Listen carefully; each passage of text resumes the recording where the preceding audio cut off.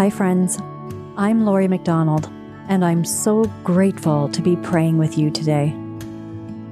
Aurea Ministry is a place of vulnerability before God and one another as we receive Jesus in his love, healing, and restoration. One of the ways we do this is through prayer, and in Latin, ora means pray. As we enter into this sacred space with the Holy Spirit, I want to encourage you to listen intently for God's voice in the Scripture and in each woman's reflection on it, so that God might do something new in you today. Thanks so much for joining us as we ora together. And now, wherever you're at in your faith journey or in your day right now, let us pray.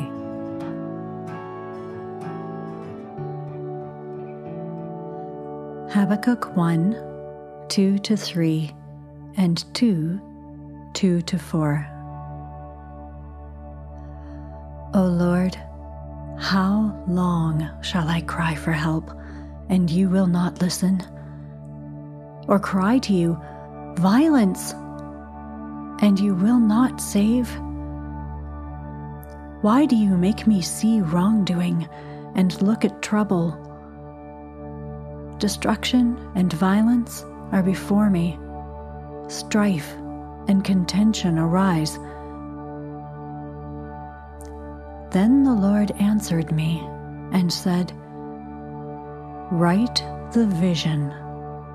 Make it plain on tablets, so that a runner may read it. For there is still a vision for the appointed time. It speaks of the end and does not lie. If it seems to tarry, wait for it. It will surely come. It will not delay. Look at the proud person. Their spirit is not right in them.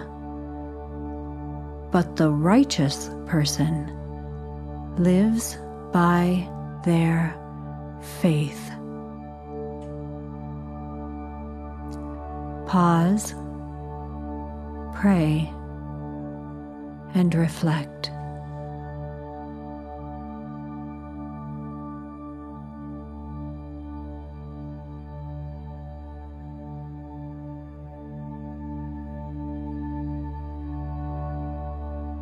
Are you there, God? Are you there, God? It's me, Aurea. Some days I wonder, where is God? It's clear on many days when we turn on the news, listen to the radio, look at a newspaper, even walk out our front door, that the destruction and violence that Habakkuk speaks of is here. And it appears that God is not. Several years ago, as people were researching support for St. Mother Teresa's canonization, it was revealed that for much of her ministry she felt very far away from God. She felt that God was not with her. Can you imagine? She ministered to thousands of poor and destitute. She started a community of religious dedicated to serving the poor. People traveled from all over the world to witness her way of living the faith. She was recognized and awarded for her good works. The assumption of many would be that she, of all people, felt God near her every day. How could she feel so spiritually far from the one who called her to serve? Yet, it is what she felt. And I wonder, if she felt such a deep absence of God in her life and work, then what hope is there for me? But there is hope. There is always hope, because even when we don't feel God with us, see his work, hear his voice, feel his touch, God is, and always will be. Saint Mother Teresa was so moved by the people and circumstances of her everyday life that she felt compelled to act. What she saw moved her heart, a heart that God placed in her. However, I think being with the poorest of the poor, day after day, and not seeing much change, only more poverty, would be disheartening, discouraging, and make you question so many things. But Saint Mother Teresa continued to witness God's love even when she did not feel that love herself. And that is where hope lies. Because when we don't feel God present, He is, through us.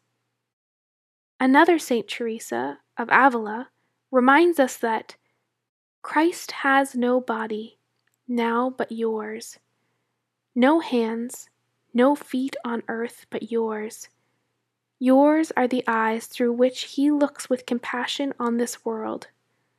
Yours are the feet with which He walks to do good. Yours are the hands through which He blesses all the world. Yours are the hands, yours are the feet, yours are the eyes. You are His body. Christ has no body now on earth but yours. Sitting with saints and scriptures is necessary for our spiritual journeys. They remind us that when we are overwhelmed with the people and circumstances of the world around us, that we have the ability to, as Saint Mother Teresa said, take small actions with great love.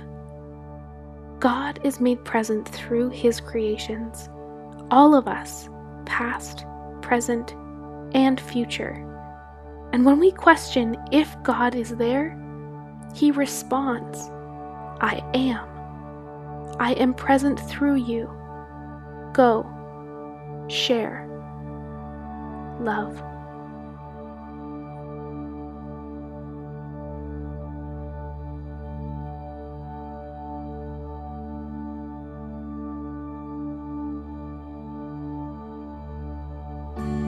Thanks again for spending this time in prayer with us today.